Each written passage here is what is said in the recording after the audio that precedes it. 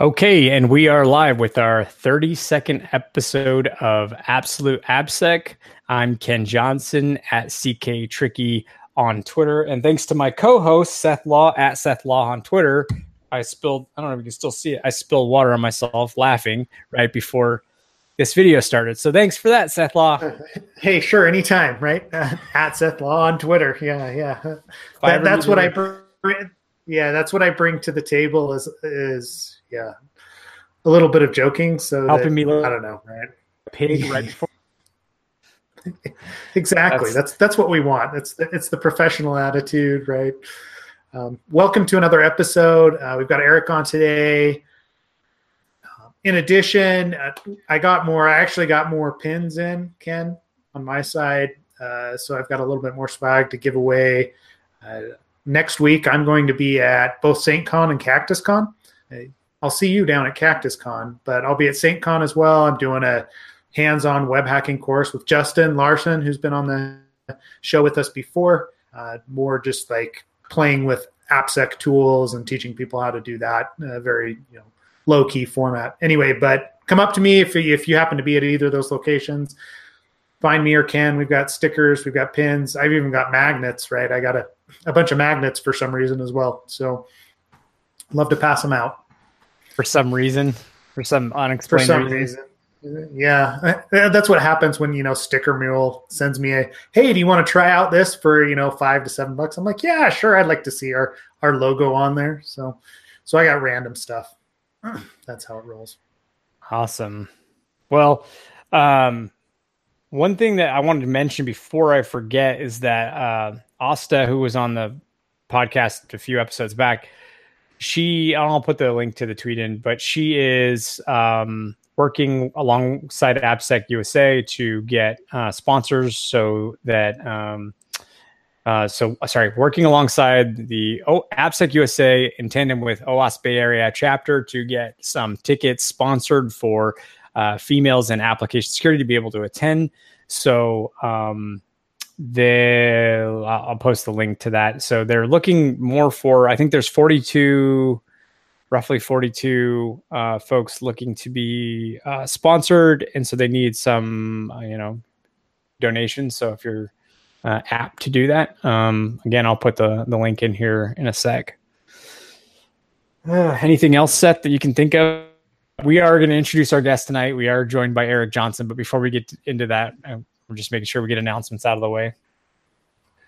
No, I don't think there's anything else, right? I mean, we are definitely getting down to the wire on AppSec USA and AppSec Day, right? A couple weeks out, we'll be giving the How to Code review, Seth and Ken's excellent adventure in code review.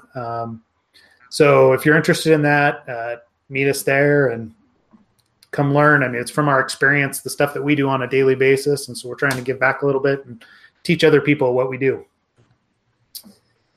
But I think that's it, Ken. I don't think there's really anything else outside of, the conferences, the speaking. So let's dive into AppSec Minute.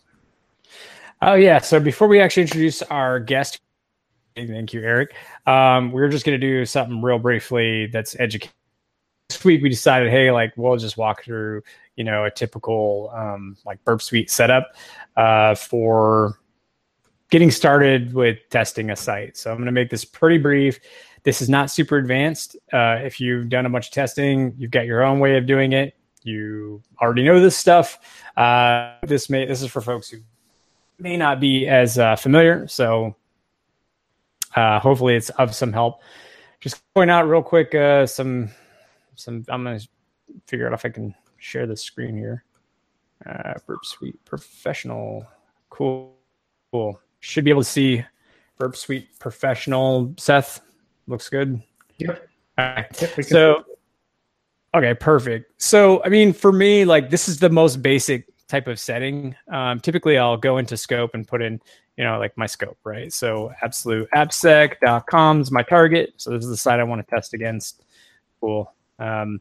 So this says, do you want Burp Proxy to stop sending out of scope items to history or other Burp tools? That's fine for most people if they want to do that. I choose not to do that. And the reason is very simple. Sometimes sites include marketing widgets or they include some sort of like chat feature or something. Whatever the case is, it might make a request off. And in the refer header, when it sends off a request to this third-party site, that refer might leak something sensitive, right? So if you're like on a page that has like something in the URL is sensitive, and that request goes off to this third party, and that's in the refer, obviously that's like, that's not great. You want to report that. But you won't see it if you say yes here. So I'm going to say no. I don't want it to hide that stuff. The other options here for the proxy interception. So you go to proxy options. You can change this. I run this on port 9001. Reason is a lot of things run on port 8080 on my machine. So there you go. If you've never done it before, you're going to want to export your CA certificate. So all you do is export this CA certificate. I'm not going to walk through that, but you export the CA certificate, you import it into your browser as a certificate authority, give it trust for web requests, and it essentially allows it to allows you to man in the middle your HTTPS requests without any sort of warning from, we'll say, Firefox or whatever, that this certificate of the site you're requesting doesn't match up and yada, yada. But we're not going to do that. So we've modified our proxy to run on port 9001. The other thing I'll do is just uncheck file extension. What I like to do is I like to intercept client requests when they are in target scope. So that's primarily like what I like to do. But the thing that Burp doesn't do automatically either is check server responses. And Seth, I don't know what your methodology is, but I like to see the server responses as well. So I always check this option and say and is in target scope as well. And then I'll make a request off to the site. Quick, just need to make sure this actually doing this live is super fun, because I'm sure I'm going to screw something up and it's going to be super awkward. So that's my absolute AppSec request. Cool, everything's going on. One other thing I wanted to just point out here, since I've got it in the sitemap absolute AppSec. When you're on this target page and you are using a site, one thing that's really nice in the professional version is if you go down to engagement tools, you can do analyze target. And once I've really interacted with the site and I've used the site pretty completely, meaning I've used all the function available and I've done a thorough crawl, I'll usually analyze the target. And here there's nothing to fill in because I haven't really reviewed anything on the site. I haven't set in any parameters.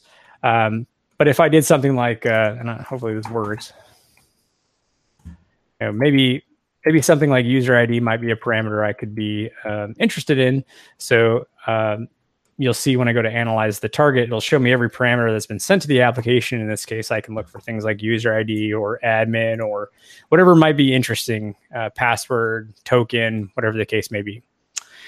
So that's one of my favorite features, and that's about all I'll share for today on Burp, just to keep it quick and brief. Cool. Thanks, Ken. One thing I did want to note is some of that's changed if you're looking at the new version of Burp Suite that's in beta right now, 2.0.0. And next week, I'll give a little bit of an overview of that, kind of how I've been using it in the last couple of weeks, because there's a lot of features that have changed a little bit in there, and the crawler that gives us some new functionality that's I'm pretty excited about it, just because it has improved my workflow a little bit, but it does take a little bit of a change, right? So Ken doesn't like to jump on those beta bandwagons too much. He's an old Luddite when it comes to Burp, but we'll dig into it a little bit. There's some API features, and the new scanning engine is pretty nice as well. So that's Burp Suite for this week. That's our AppSec Minute. As always, if you've got questions, pop into Slack. The link to our Slack, to an invitation to Slack on Absolute AppSec is on our website, or even just hit either Ken or I up on Twitter, send us an email. We're on all the social medias and would love to interact with you. So from there, I'll let Ken introduce Eric, and we'll dig into more security things, right?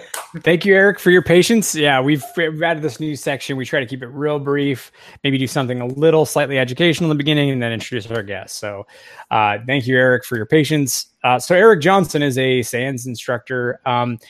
So sorry, what you've done SANS instructions. Now you're a curriculum manager for SANS, specifically for application security. So that's primarily what when I say that, training in application security is primarily Eric's background. He's done a lot of it.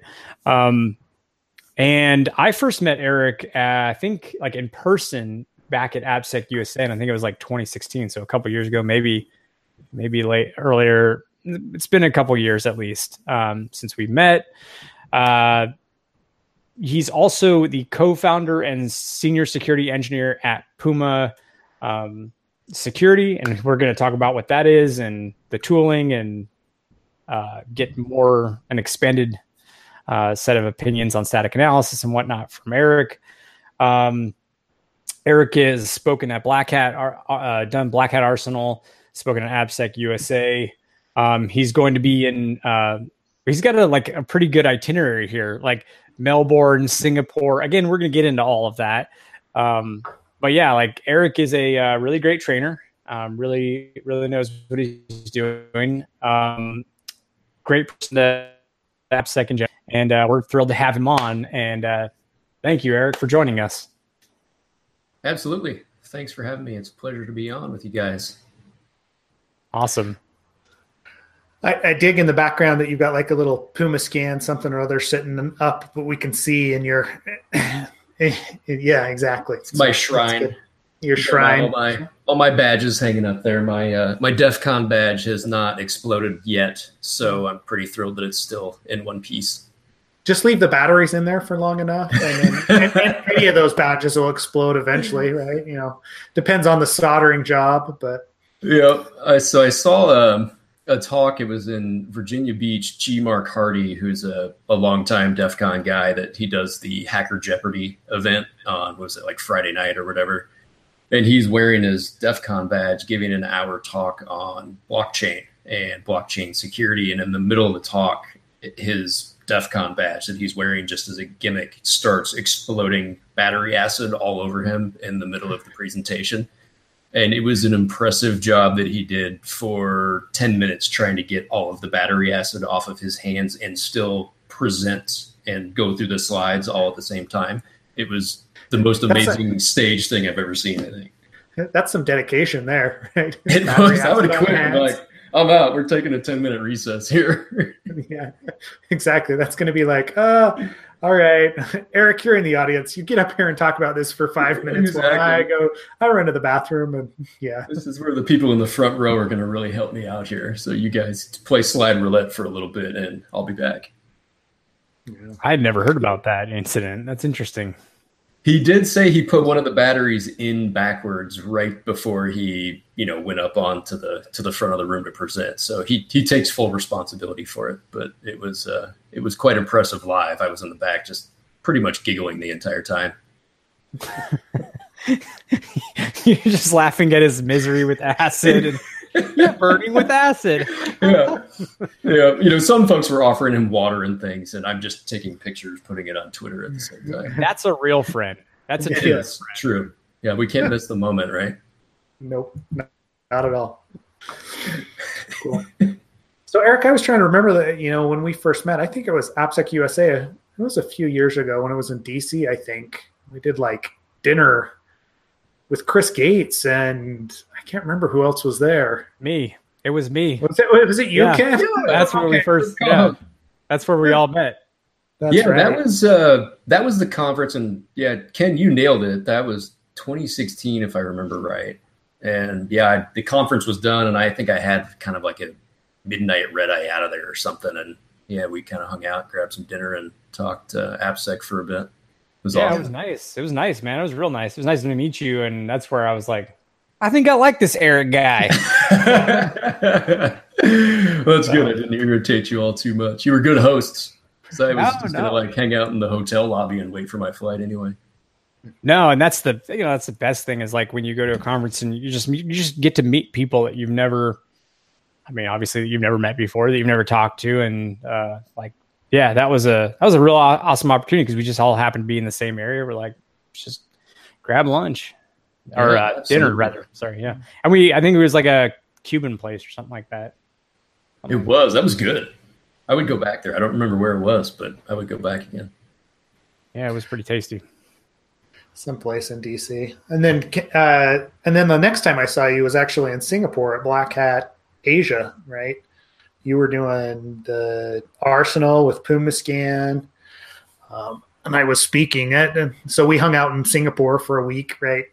Saw all the sites because I don't think there was anybody else there that we knew. So worked out okay. By far, my favorite place that we went to was kind of that food truck area. It might have been even before the conference started, that had all the little food stalls and that outdoor area there. That was awesome.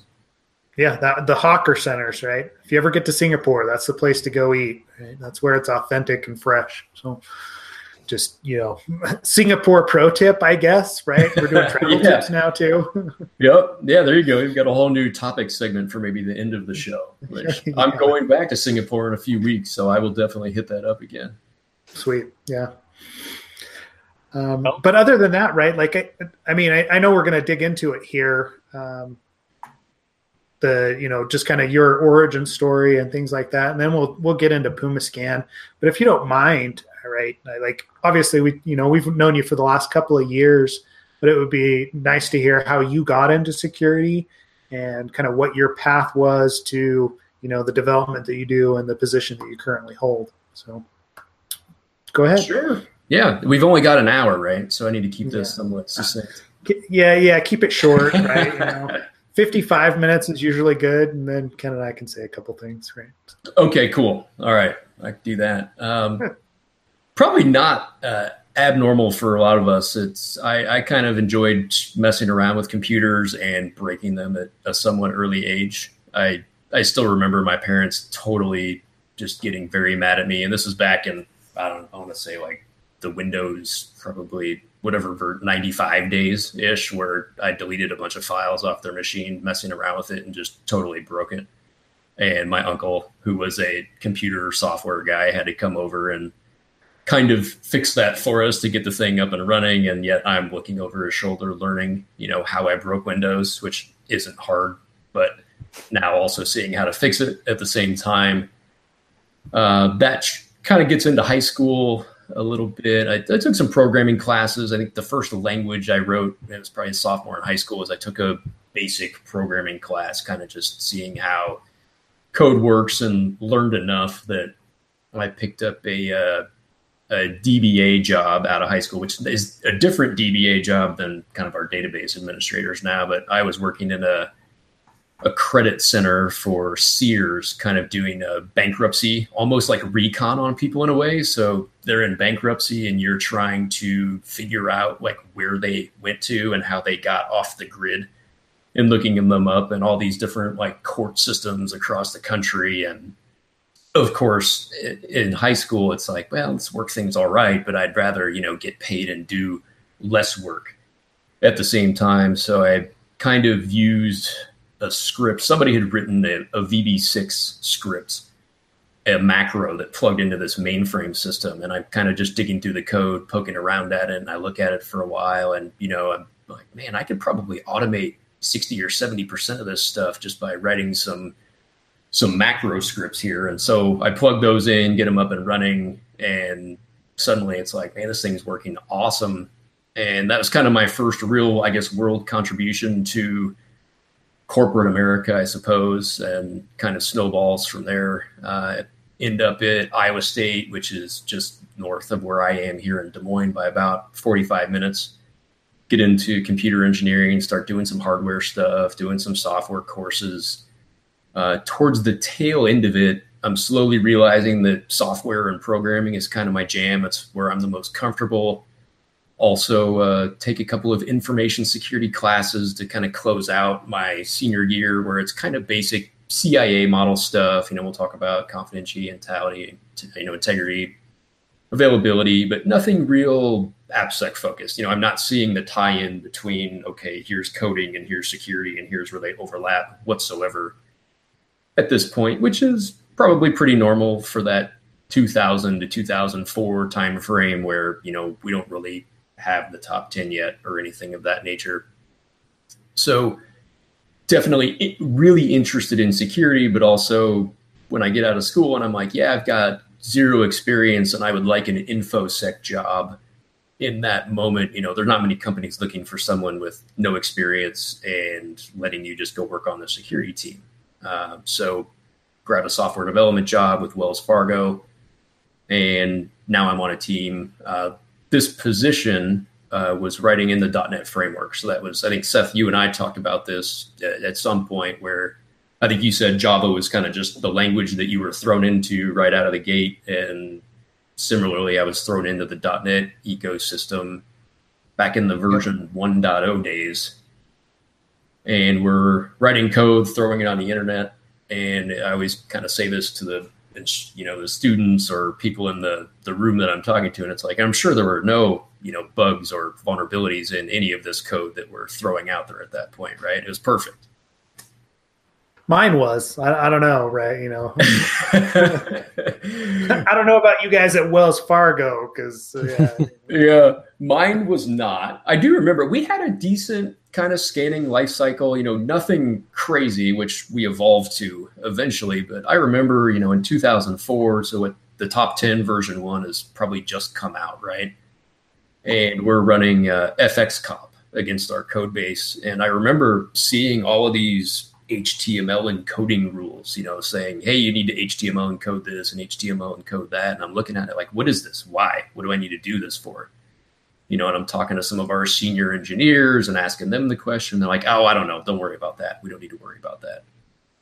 And looking back on it, what are we now? 14 years later, it's crazy to me that, we just knew that little about, at the time, cross-site scripting and what the damages were and how you could take machines over using it.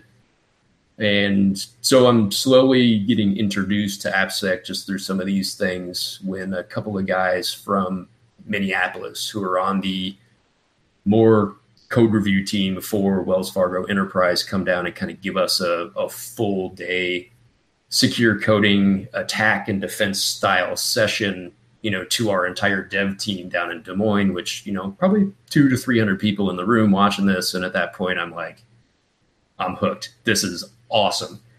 How do I get a job on this team? So I talked to the guys. It ends up being a couple of really good dudes, Mitch Moon and Joe Teff, who are long-term. Joe has since retired. He finally, he lives actually here in Des Moines and is probably sailing around on a boat right now, just kind of with his grandkids. I think when he retired, he told me he was pretty much just throwing every piece of electronic equipment that he owned in the garbage. He was just done with computers.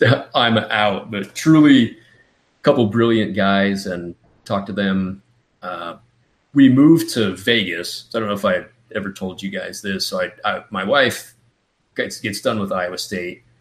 We moved to Vegas. She works for Caesars Entertainment, or did for 10 years, kind of in their convention space. And so I'm out there looking for IT positions. So the hotel industry from an IT perspective is interesting. I'll say that. So I worked for MGM Mirage for a few weeks before I get a call back from Wells Fargo saying, hey, we've got one of these security engineer positions open. What do you think about it? So I jump on board, spend about, 7 or 8 years on that team doing full out static analysis assessments. We're using kind of Fortify in that time frame, doing lots of customization, lots of static scanning on all languages across the board, doing manual focused code reviews, playing the game, right? Writing up the risk assessment reports, doing the whole deal. Seeing all sorts of great examples of why application security is super important at that point, and being more terrified every day. Every new system is kind of like this whole new can of worms that you're like, oh my gosh, I can't believe this exists in the world. I'm sure you've probably both had that moment where you're terrified of technology at the same time that you're just intrigued by it almost. Yeah, all the time. No, yeah, I mean, every day.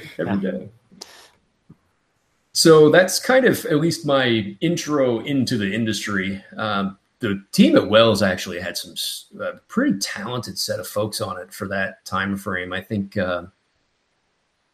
Jeremy Long was on that team and still is. I was going to ask you if you worked with him at all, since he's been at Wells Fargo for a long, long time.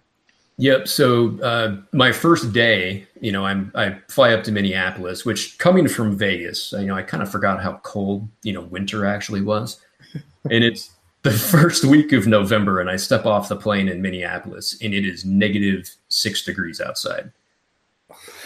And, I'm like wearing a light fall coat, thinking, oh, this will be fine. Yeah, what could go wrong here? And so I walk over to the hotel, and Jeremy is one of the first people I meet. And, he is just right up front, like, oh, so you're the .NET guy, right? We brought you on board to secure this .NET stuff. And he's just drilling me with like all these questions. And so that conversation starts pretty much the minute that I'm on board there. And Jeremy, a pretty good friend of mine, and definitely one of my biggest kind of mentors, I guess, in our industry as I went forward. John Melton was on that team too, which you guys are chatting with him here at some point. I think I saw on the schedule, right? Yeah, maybe next week. I have to look. Oh wait, it's a couple weeks out. Right? No. Yeah, because you got SyncCon next week. So yeah, it's October 2nd. Yeah. Yeah. So John and I crossed paths over there a bit, but yeah, you think about it. I mean, it was probably a 20 to 25 full-time employee team with some contractors coming off and on. And it's a pretty crazy fine-tuned operation from at least code review perspective. At least when I left in 2014, it was in pretty good shape from an automation and kind of, the early version of DevSecOps, as we call it, trying to get that stuff wired into all of the various pipelines and things of that nature. Yeah, no, I imagine when in terms of like a finance company, security is fairly important. Right. Yeah.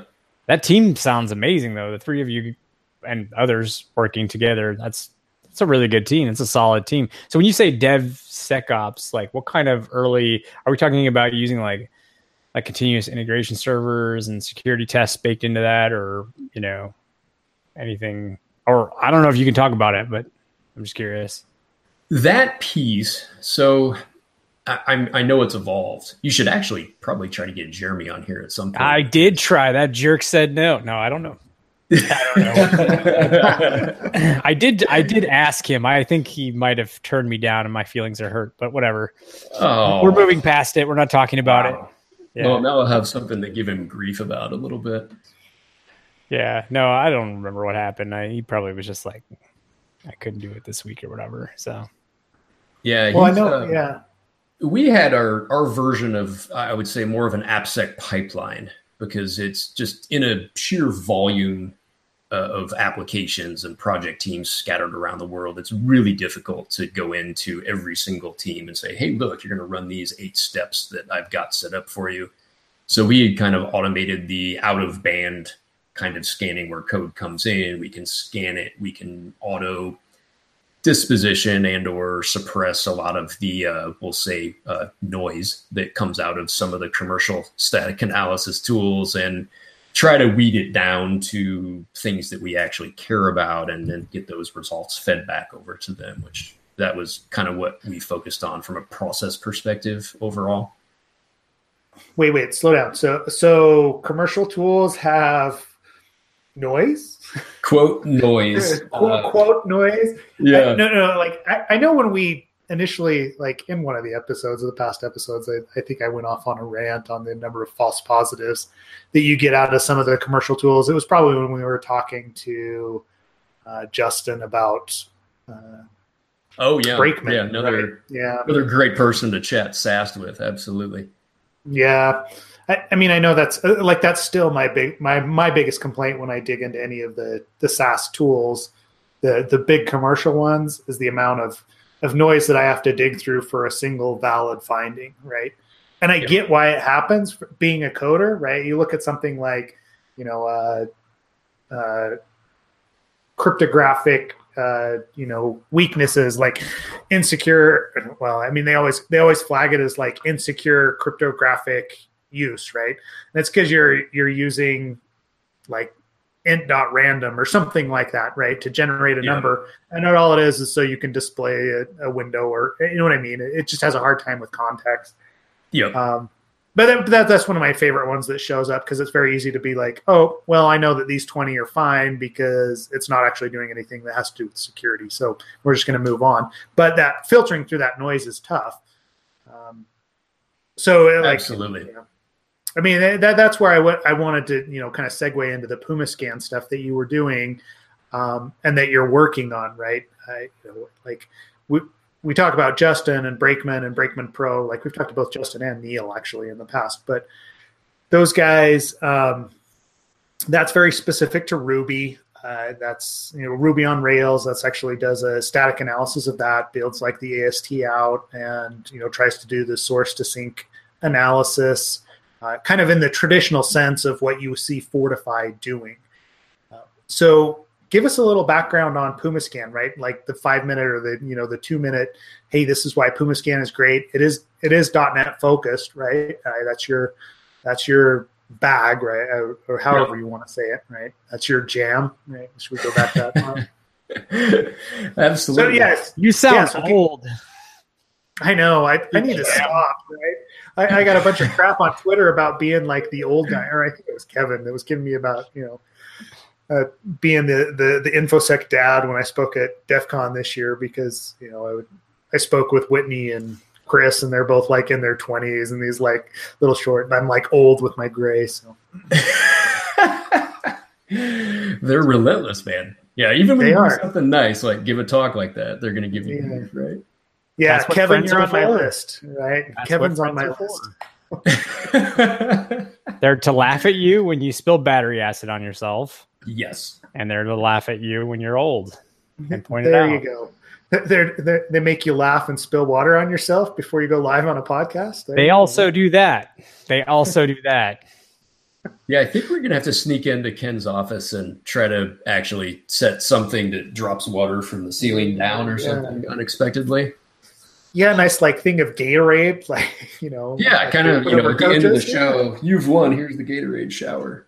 Yeah, there you like it. I'm sure the builders of this house beat you to it, but fingers crossed. I mean, sorry, it's perfectly good. If anyone ever wants to buy it, don't worry about it. Oh man. So PumaScan. Sorry. Yes. All right. So I'm trying to think. It's kind of an interesting way that this came up. In 2012, which kind of leads me into the SANS side a little bit. I went to the SANS Application Security Summit that was in Las Vegas.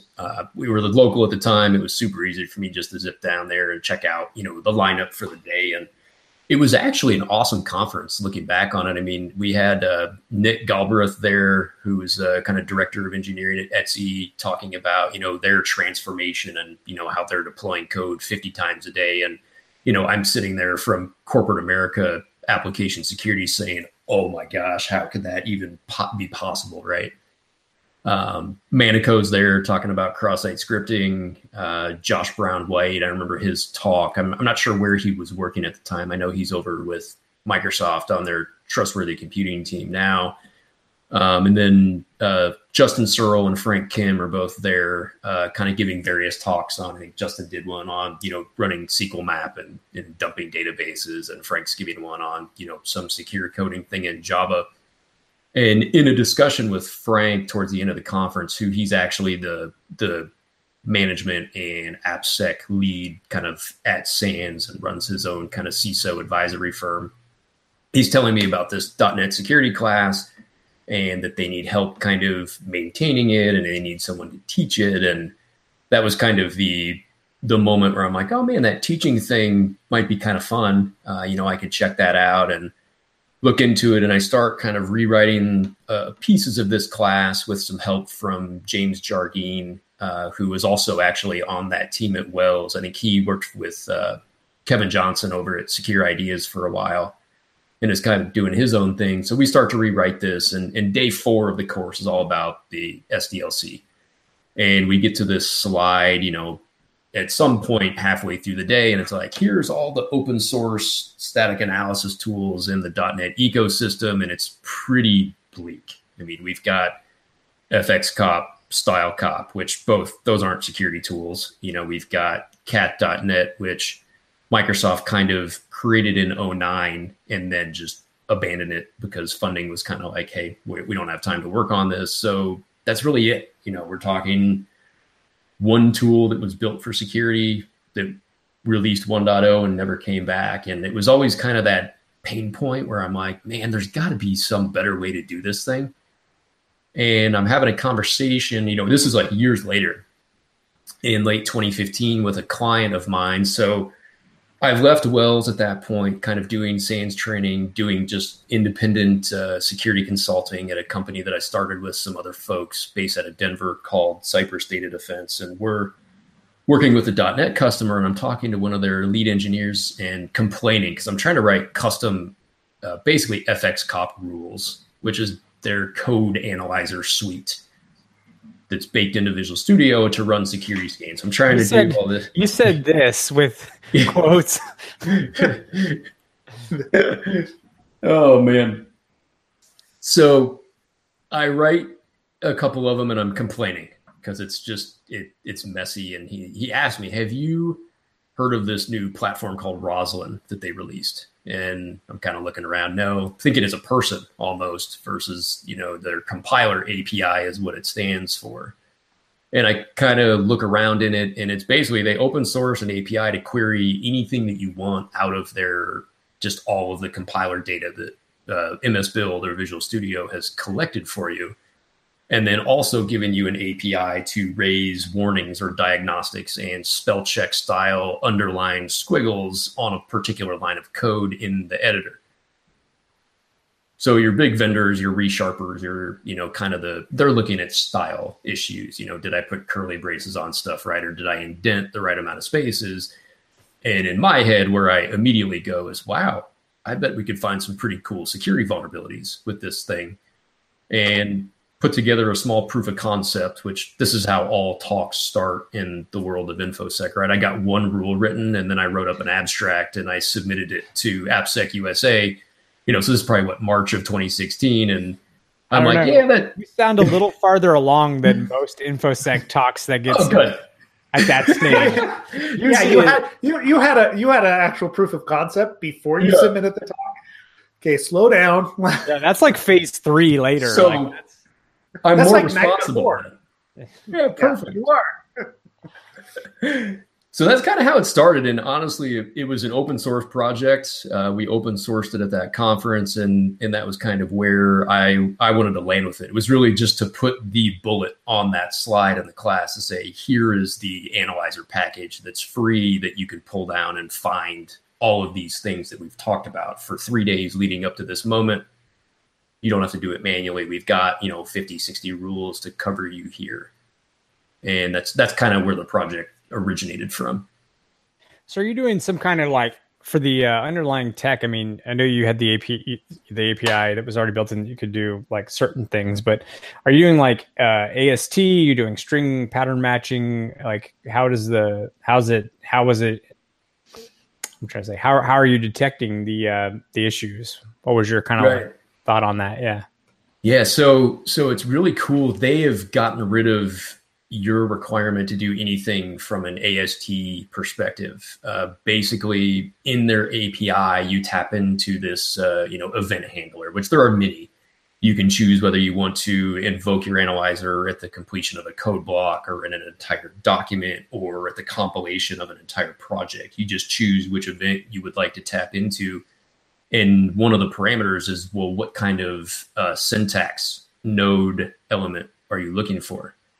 So you can come in there and so let's say you've got this, we'll call it and you're creating an object. And one of the parameters, for example, like a command injection where I do I'm going to create this process object and pass in this file name parameter. And what you can do is say, I would like to look for all object creation expressions, which is what that node is called, in their syntax world. And then you can say, if the object creation expression belongs to this namespace or package, Seth, for your translation, and is this blah, method. blah, blah. It's always I appreciate it. I appreciate it though. That was helpful to me. So yeah. So you filter it down by namespace, class name, and object creation expression. And suddenly now you've got this array of every single time that this particular constructor is called throughout the entire code base. And then from there, it's just querying. You're like, okay, it's got a dot arguments property. And you just iterate through the arguments, say, where's my file name parameter? Okay, now where did the file name parameter come from? And that intelligent kind of sync to source analysis we've worked on quite a bit as part of our more professional offering, which things very quickly, it's like that escalated quickly. Probably no sooner than when I got home from AppSec USA, we had people, of course, asking for more and more features, which I'm like, hey, we open sourced it. Like, let's community build this together. And of course, it's like, yeah, no one wants to help. So I had a couple of very, I don't believe you. Open source, not getting support. No, it's a big team. It's a big team of people helping out all over the world. We'll jump on this, right?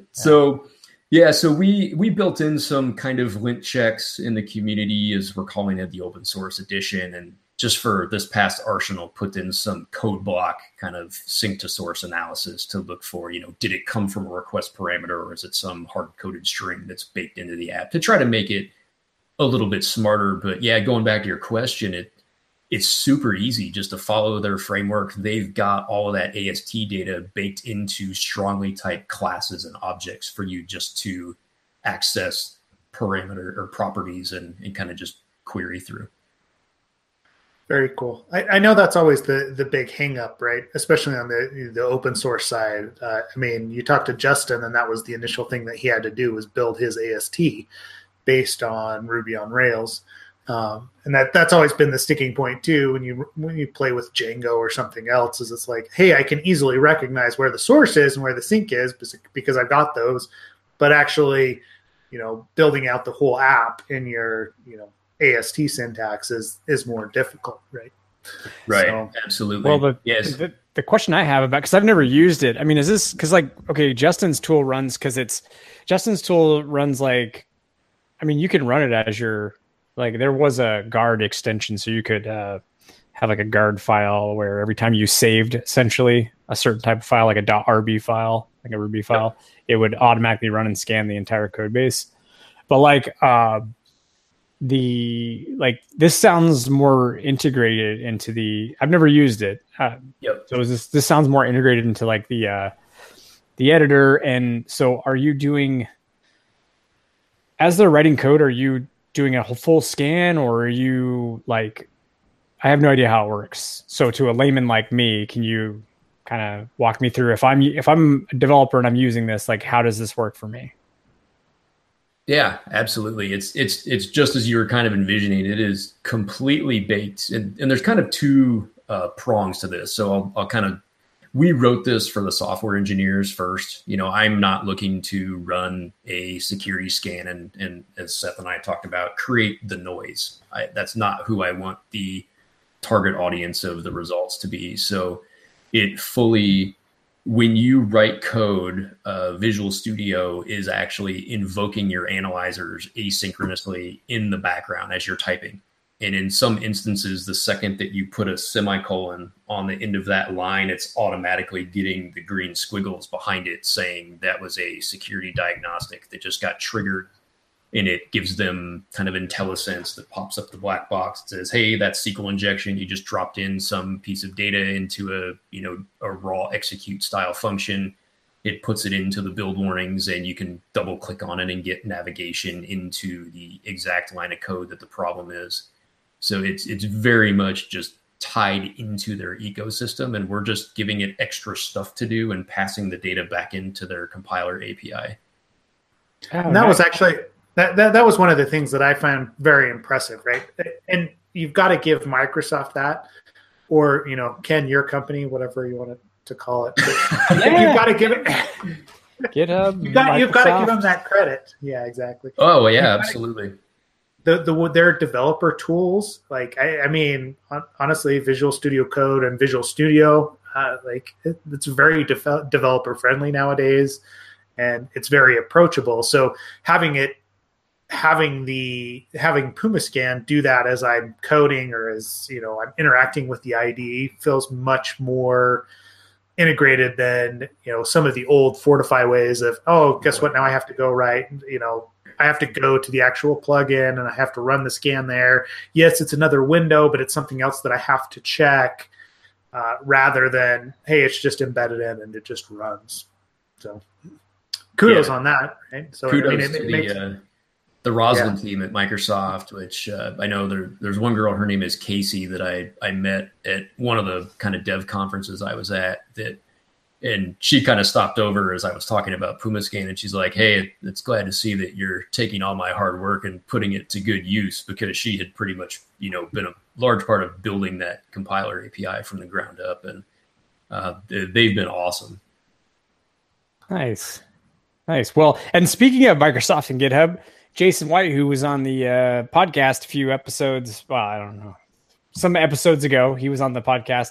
He joined me. We now work together on the AppSec team at GitHub. So welcome, Jason White, for that. Awesome. To the team. Yeah. So it was kind of a new development, and I forgot to mention it. So yeah, pretty cool. It's always nice when folks this is how this industry works, right? Like we go on we speak, you go on each other's podcasts, and you end up, where it's all very commingled. There's another way to say that, right? Yeah, that's right. I just said commingle. I had to think of something other than that term that we usually use. So commingle. There you go. We get together. Yeah, no, it's incestuous is the word that we would usually call it. So more appropriately or inappropriately, depending on how you look at it. So how has growth been for PumaScan? I mean, are you seeing a lot of adoption? I know you've been doing Arsenal, right, at pretty much every Black Hat over the last couple of years. You've spoken about it at AppSec USA. How do you feel like the adoption is going, both on the open source side and the commercial side?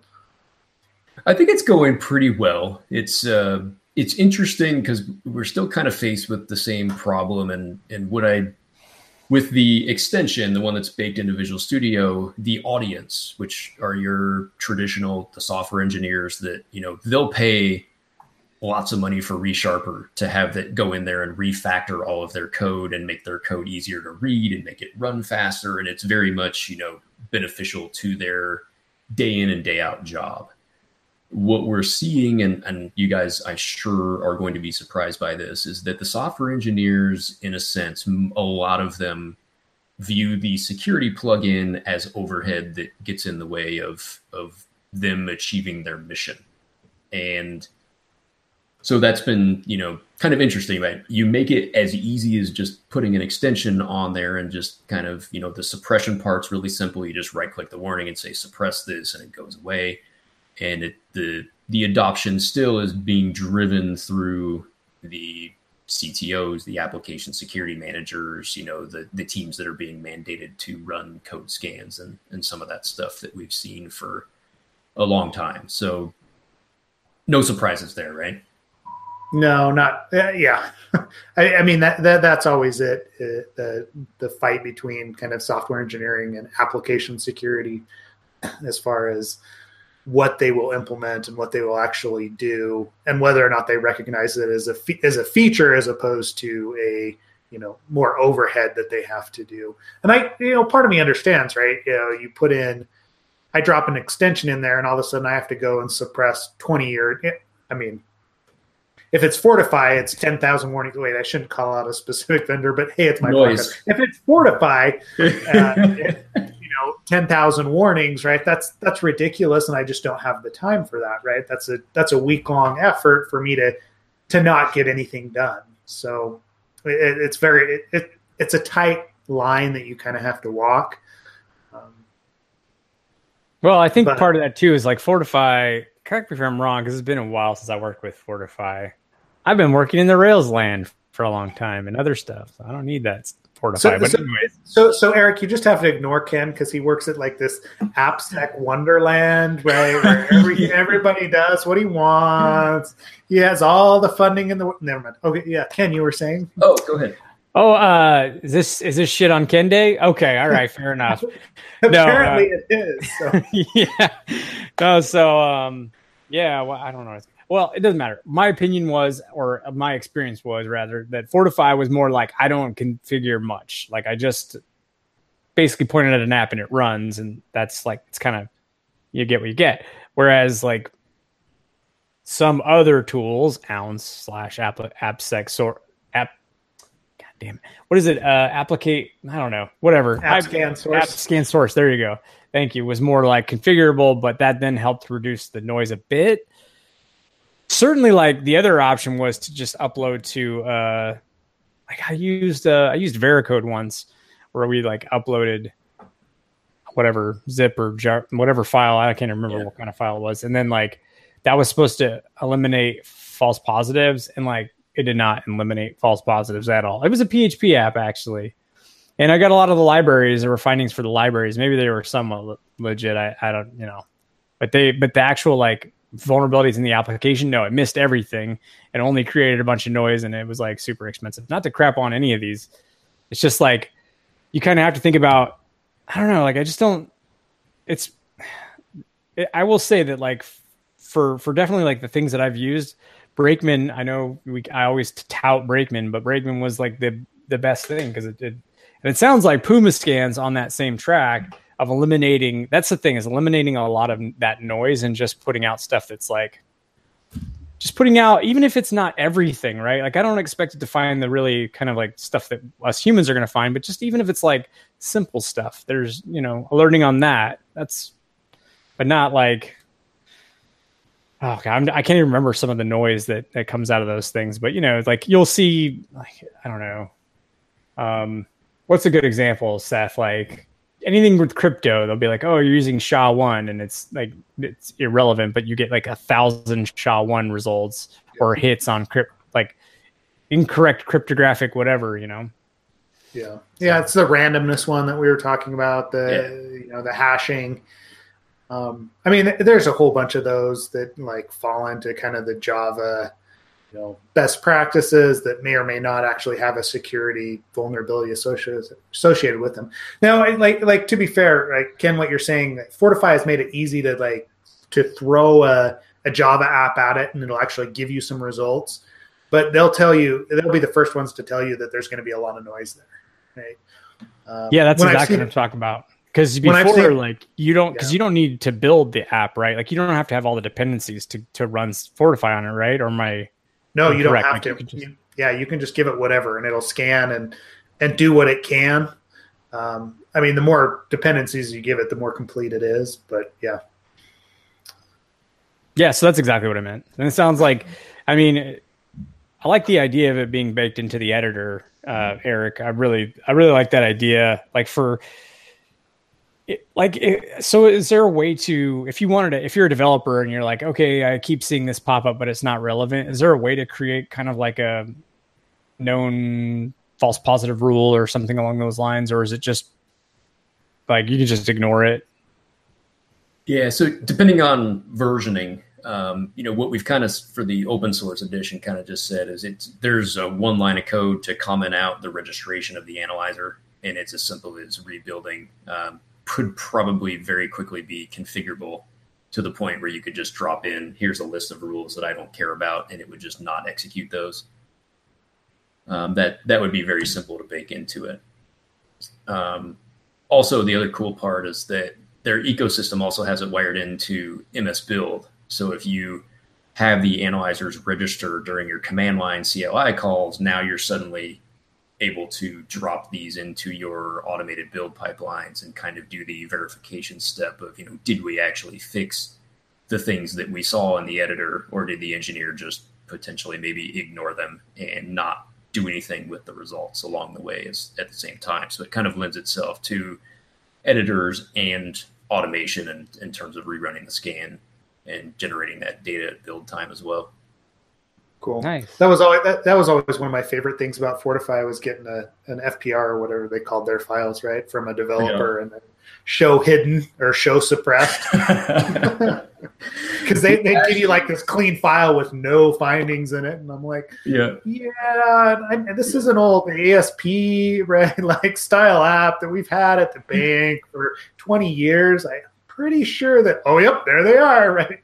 Yeah, we had folks send us their FPRs, and which is just a zip file, and if you pull that audit XML file out of there, that's where all the findings are. And we had folks actually just wipe out all of the findings from the XML file and pop them back into the FPR. So it's like, look, the scan ran clean. And due to that issue, there's at least the last time I looked, I haven't used Fortify in several years, but when you open it in their audit workbench tool, there's now this kind of like certified check where they actually run a hash check on the audit XML file that they thought they should have and tell you if it's corrupted or manually tampered with, whichever one. Yeah. No, it's about pushing things through compliance, right? Yes, it is. Not about actually securing it. Cool. We did get a question from somebody, and I put it out on our Slack, Absolute AppSec Slack chat, but it was basically like, so what do people think of check marks? So I put that question out, and I'll try to get back to the answer of that on various people's opinions by the end of the show. But Eric, one of the things I wanted to ask you is, because it sounds like now you're doing more like, are you still training, or are you doing training and the program curriculum for AppSec at SANS, or is that? Yeah, the word day job for me is an extremely loaded term these days. It's kind of actually at one point earlier this year, so leading up to May, was doing training for SANS. I try to cap it at once a month. So basically I'll teach one class a month, which means I'm on the road for a week a month. And then I spend a odd number of hours, let's just say in a normal week, maybe probably 10 hours dealing with like courseware updates or looking at maybe sections of classes, trying to maybe update labs and do some of the other things that come along with just, it might be webcasts. I'll do maybe a couple webcasts a year for SANS and some of those things. So that's really all that is. I also still was working at my consulting company, Cypress, doing, pen tests or source code reviews or SDLC kind of architecture analysis, consulting engagements on top of that. And then this whole, Puma thing kind of snowballed on me a little bit. So I was trying to keep up with all of this at the same time. And I know you guys are probably been in this boat before too, where it's like something's got to give here. You have to sleep at some point in your life. And so I kind of took a step back from the consulting world to keep doing the training part, at least probably once a month. I've stuck to that pretty good this year to try to minimize travel. And then the other 2.5-ish weeks a month that I've got open, I've been kind of diving full time into the Puma Professional Edition, trying to get that platform to where I want it to be. So that's kind of at least a normal week for me. If normal is the right word for that, I'm not sure. But I don't know what normal is anymore either. Don't worry. Yeah. It can vary some. It could be like what you said. You could be completely overloaded, or it could be that you're just you were overloaded and you're taking time off. But so in terms of the curriculum, what are in terms of AppSec curriculum, what things typically have changed, let's say, in the last couple of years or last few years? Is it more refinement, or are there new, like we've talked about a couple more popular in the sense they've been more prevalent, at least publicly, like server-side request forgery. We've talked a little bit about that. Are there any vulns that you guys are like, oh, this is something we have to teach more about, or like are the shifts just more of like fine-tuning, existing courses to maybe take out some content, put some content in? Those are what's two changing of the major ones. Yeah, keeping up with the vulnerabilities is probably, I would say, the easiest part, just from a category perspective. A lot of them are flavors of some of the older ones, and it's maybe adding a couple things here or there to say, oh, here's this new twist to this thing that we can do to maybe request a file off the file system that we shouldn't have had access to or whatever. Platforms, I would say, are just crazy right now. I mean, you've got a new JavaScript framework that seems to be picked up, I don't know, every 6 months, right? Where you've got some new crazy flavor of the week that somebody wants to throw down. And, it's just like when you're doing AppSec assessments, really, every review, you're learning something new and having to look at some new platform to keep up with what's going on there. And from the training side, it's kind of, well, is this useful to the general community? Would people actually want to learn about what you just discovered by doing the consulting piece? So from my kind of training perspective, I've always kind of let my consulting engagements, in a sense, and questions I get from, various folks talking to them drive, like, what would the world actually want to learn about on some of these things? What are some factors that make like a successful course, and what, go the other way? Like what are some of those things that, make it endearing and people want to keep coming back, and word of mouth for SANS and whatnot? Yeah, no, it's interesting when you look at, the reach that SANS has from a customer perspective. They're very broadly InfoSec folks. And, I don't want to tell you guys you're weird or anything, but, only about 3% of just me polling classes of the people that I run into at those conferences come from a development background. Almost all of them are traditional operations folks or compliance or audit, and they've been thrust into this application security role, and they're like, good luck. So what's 3%? So at the conferences that you're going to, this is really interesting. So, I mean, is this just like SANS in general, or even, AppSec USA and others that you've been to? At AppSec USA, I would say, way higher. Right. I mean, it's kind of our AppSec gathering. So this is kind of me just polling it would be the general SANS populations, whether it's at their summits or whether it's at their just large national events or wherever. The people that are interested in, doing the development side of AppSec defense is very, very small. It's hard to find people that actually have that background to do it.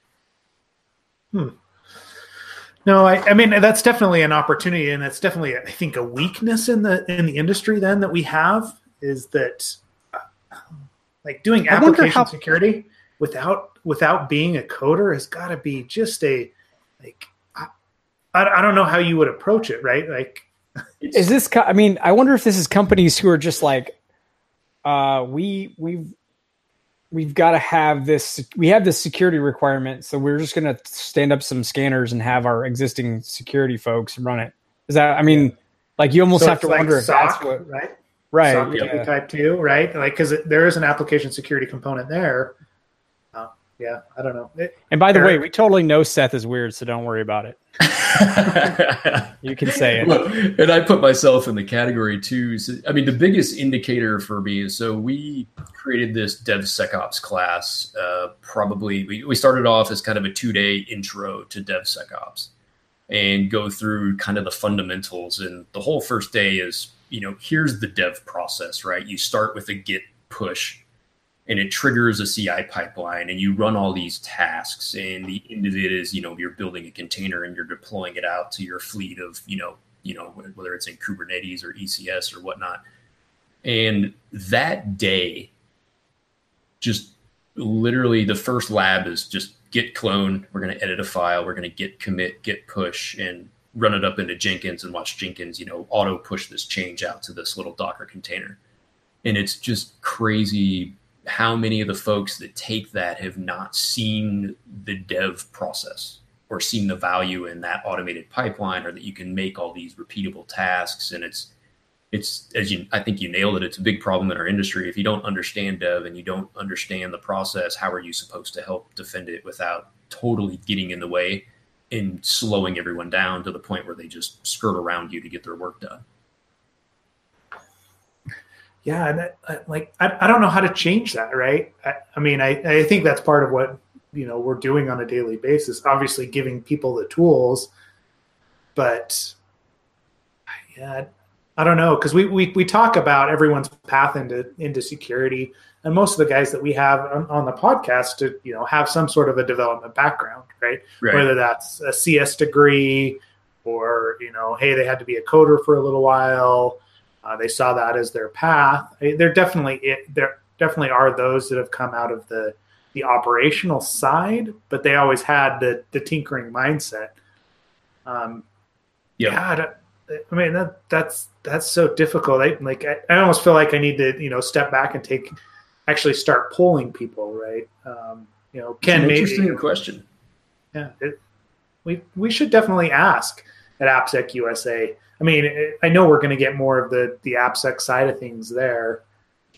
Maybe. You never know, right? I mean, I think we did put it out in the course. Like, here's some prereqs. Obviously, like you can't review code if you don't know code. Yeah, exactly. Yeah. Like, you can't program. Be a little hard to do a code review, but or at least read. Well, let's just be honest. You need to be able to program to some level, but right. Yeah, but it will be interesting to see because you never know. You never know. And yeah, I'm not sure. Like I think maybe so. Is AppSec, but with sorry, I'm like formulating this thought because like I think with SANS, you're doing a lot of like I'd imagine using, I don't know, some intercepting proxy of some kind, Zap, Burp, whatever the case is, and doing probably a lot of dynamic testing versus, I'd imagine, code review. If I'm wrong, feel free to say so. I'm wrong a lot, so no worries. There's courses on just about everything. They've got 2 different web app pen testing classes that pretty much, they're full 5 to 6 day onslaughts of, using Burp's free edition, using Zap, running Nikto, running Nmap, to see what ports are open, all the way down the line of just how do you attack a system from the red team side. So those definitely exist.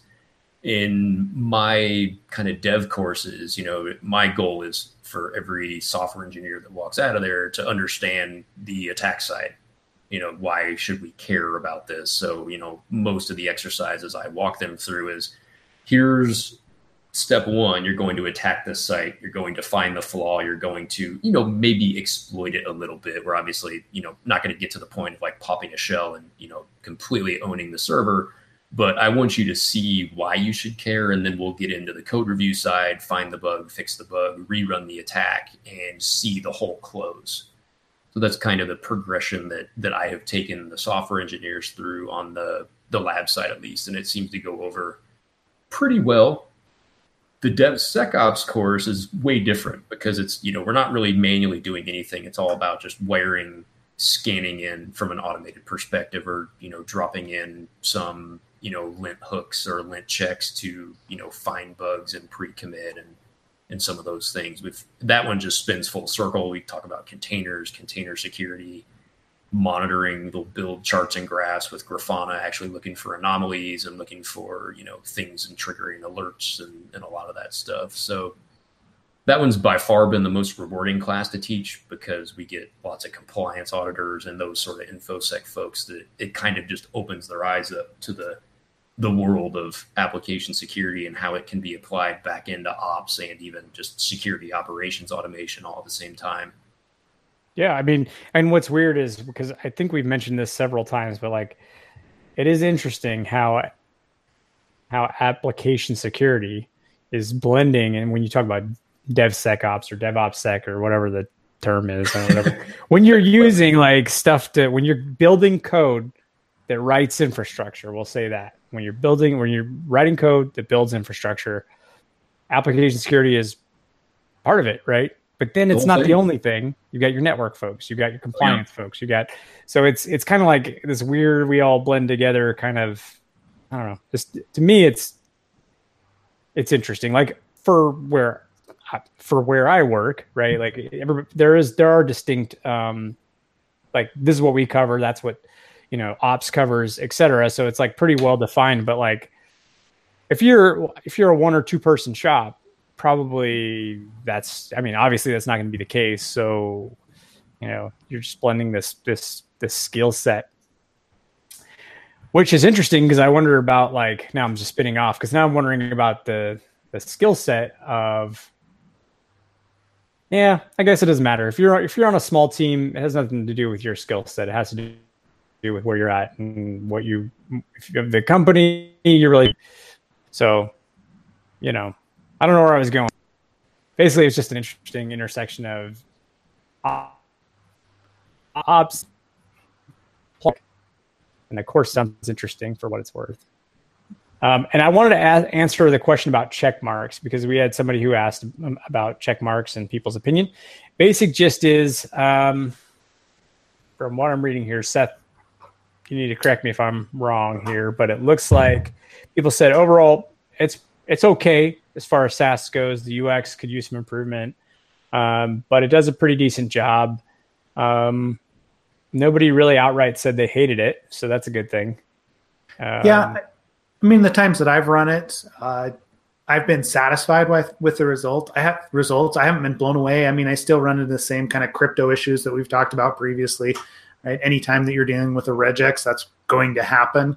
So you go into it with eyes wide open, and the support is pretty good. It's able to scan code pretty quickly, right? It's a lot more like Fortify, where I just give it a zip file. It works out what's in there. If there's dependencies, it may ask me for some, but regularly it'll just scan it and give you what it can. So. Okay. It's got a really good custom rules editor as well. It's actually, if you think about, I don't know if you've written custom Fortify rules before, with just this crazy XML schema that you kind of have to like pick through the documentation and hope that you got it right, and then run a full scan and wait to see if the results actually came back the way you wanted them to. But theirs it's almost like a code editor in a way, with the debug button, so you can write rules and hit go and then see the results either come back or not come back based on, if your rule's right or wrong. That was probably my favorite feature of Checkmarx specifically, is their ability to customize and create custom rule sets. So you can create your own presets where you're like, I like these 6 rules, but I hate these other 10. Those are 2 really good features that they had over some of the other folks. Yeah. And having done that in Fortify, like along with you, Eric, that process was just so painful, right? To drop rules and actually decide what you wanted to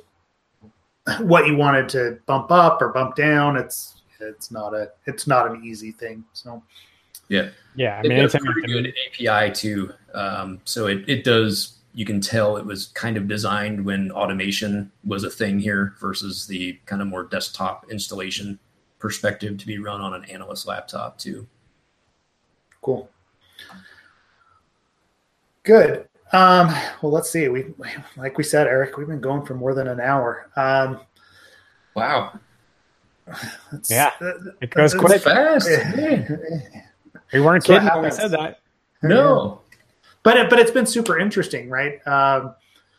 Let's first go with, like, before we kind of wrap things up, recommendations for people that are getting into the industry, right? Whether that's developers or operations people. What would you recommend that they do and where they turn to? Yeah, I mean, I think you guys nailed it. AppSec USA is probably one of my favorite conferences to go to because, if AppSec's your thing, that's definitely the one to go to. I seem to miss it like every 2 out of every 3 years just because of travel conflicts and whatnot. I would say that would definitely be up on my list. OWASP was a great organization to get into as well. I really enjoy it. I'm sure you guys have played with it, kind of some of the Juice Shop application kind of training that comes along, his book that he wrote to go with that. I mean, I recommend that to tons of people just for getting started here. I actually didn't know that there was a book that went along with it. It's kind of a GitHub ebook, I think, and you can just click on that and read through the book and see the problem versus kind of the solution side and some of the cool stuff there. Yeah, it's pretty slick. I've been looking at it recently with that hands-on web hacking stuff that I'm going to be doing because we were using Juice Shop as a backend for some of that. Oh, and cool. It's very, you're right. It's laid out very well as far as, hey, you could actually print it out and put it into a book and step through it, vulnerability by vulnerability. It's a good walkthrough of the OWASP top 10 and common vulnerabilities. So yeah, it's a good recommendation. Right? We'll link that somewhere, Ken. Yeah, I'll find it. Yeah, you'll have your Burp Suite intro stuff now on every episode. I mean, that's great information for folks just getting started, is just seeing those little 5-minute tutorials, which I'm sure there's millions of them if you know the right place to go look for them. but just knowing that those are theirs that's a perfect place to get started. I'm posting it in there now. Awesome. Good deal. So anything else that you wanted to bring up? Like, where can people go to meet you over the next couple of months? If they want to come up and say hi, where are you going to be? Sure. Well, let's see. I'm not going to be in the U.S. much in October. I think we said we're barely going to miss each other out in Australia. So we've got the Australian Information Security Association. They've got their big cyber conference 2018, the 10th and 11th of October. So I'll be there. If anyone listening happens to be there, come find me. I've got a full day workshop I'm doing on just DevSecOps, where we're just automating security scanning, and we'll play around a bit in AWS and run some scans from there and kind of see how things all tie together. I will also be in Singapore the week after that. And then back in the US, I'm not going to make it to this, but it's something that's actually a really good conference. SANS has a 2-day DevSecOps summit in Denver. I think it's on the 22nd and 23rd of October. And I had a chance to go to it last year, and some great speakers from, some of the kind of fun organizations. And I think this year we've got like Jason Chan from Netflix will be there talking about their automation and, their PCI compliance. And we've got some folks from Slack that are going to talk about a lot of their security program. And then you'll have some enterprises there talking about how to maybe speed things up a little bit on the enterprise world. So lots of fun stuff coming up. Where else will I be at this year? I'll be in London in November, and then DC in December to close it out. I think that's it for me on the circuit. Cool. Well, we appreciate your time, right? Coming on, letting us pick your brain on the PumaScan stuff and how you're, building that out. It's super interesting to us, right? And I'm sure it will be helpful to others as well, right? Anybody that's doing .NET stuff. I know you've already kind of been in contact with Justin and some of the other guys that I know, and hope it continues to go well. But we appreciate your time. Ken, do you have any other final thoughts before we wrap up tonight? No, just appreciate. I know you're busy, Eric. I know you're very busy, so we appreciate you coming on and sharing your insights and. Check out PumaScan, folks. Thanks again, Eric. Very welcome. Thanks, guys. All right. I think that's it. We'll say goodbye to everybody. Thank you for watching. We're not going to be on next week. Seth will be at St. Con, so if you want to see him at St. Con, he'll be there. And then a couple days after that, both Seth and I will be at Cactus Con. So if you're in either at St. Con or Cactus Con, say hi, stop by. All right, cool. Thank you. Thanks, everybody. Have a good night. Bye.